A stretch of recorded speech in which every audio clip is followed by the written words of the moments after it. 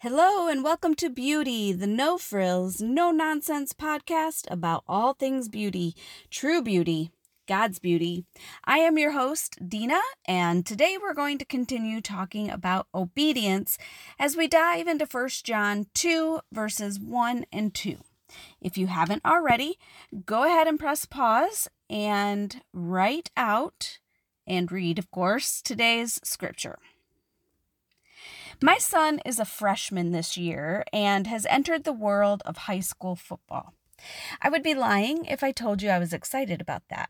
I'm just not a sports person, except for baseball, and even then my knowledge is basic enough just to get by.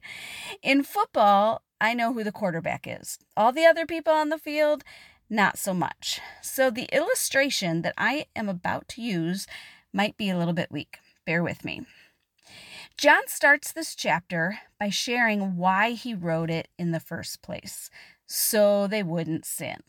I feel like we downplay sin a bit and say things like, gosh, I'm just human, to justify a bad decision, or God made me that way, as if God knew that we would sin and so it must be okay, which couldn't be further from the truth. God doesn't want us to sin. Yes, He knows we are human, and He knows that we are not powerless in resisting sin. We're making a conscious choice. Sometimes when the quarterback throws the ball and that one guy catches it, he gets tackled. Let's call that tackle sin. It happens, right? But remember from chapter 1 that we are to walk in the light.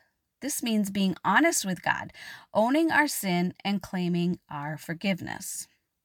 Now, sometimes when the quarterback throws the ball, the guy catches it and he gets to run. Let's call the run walking in the light. This has to do with obedience. I suppose it probably has something to do with the team listening to the play that was called, but I really don't know for sure. I have no idea how touchdowns happen. But stay with me. If you were the guy running with the football, trying not to be pushed to the ground before you cross a magical finish line, you could say you were a person running with God under those Friday night lights, trying to avoid sin. But maybe you get tackled along the way. John tells us in these verses that Jesus died on the cross to satisfy the punishment for sin. And He did this for everyone. But what if I told you it was only temporary?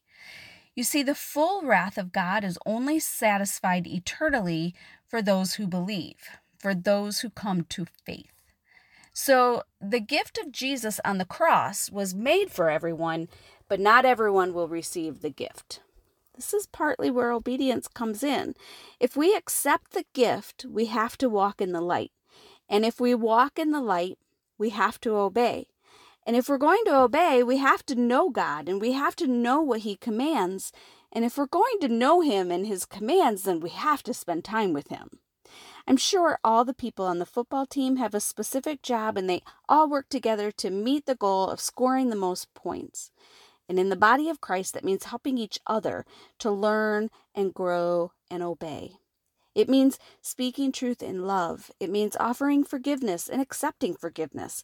It means extending grace and mercy. And just like the football team who loses a game and learns how to improve just a little bit, the Christian who learns to obey will address the sin that tackles them on their journey so they can get up, wipe the dirt off, and keep walking. I suspect every good football team has a game plan. I would imagine every good coach scopes out his team and plugs in his players based on size and ability and strength. I'm completely guessing, but that is what I would do if I knew what I was doing. So that's what I'm suggesting you do today for your football team, for you. What are your strengths and weaknesses? Where do you need help, that extra accountability walking in the light? Find someone to be on your team to help you get a touchdown.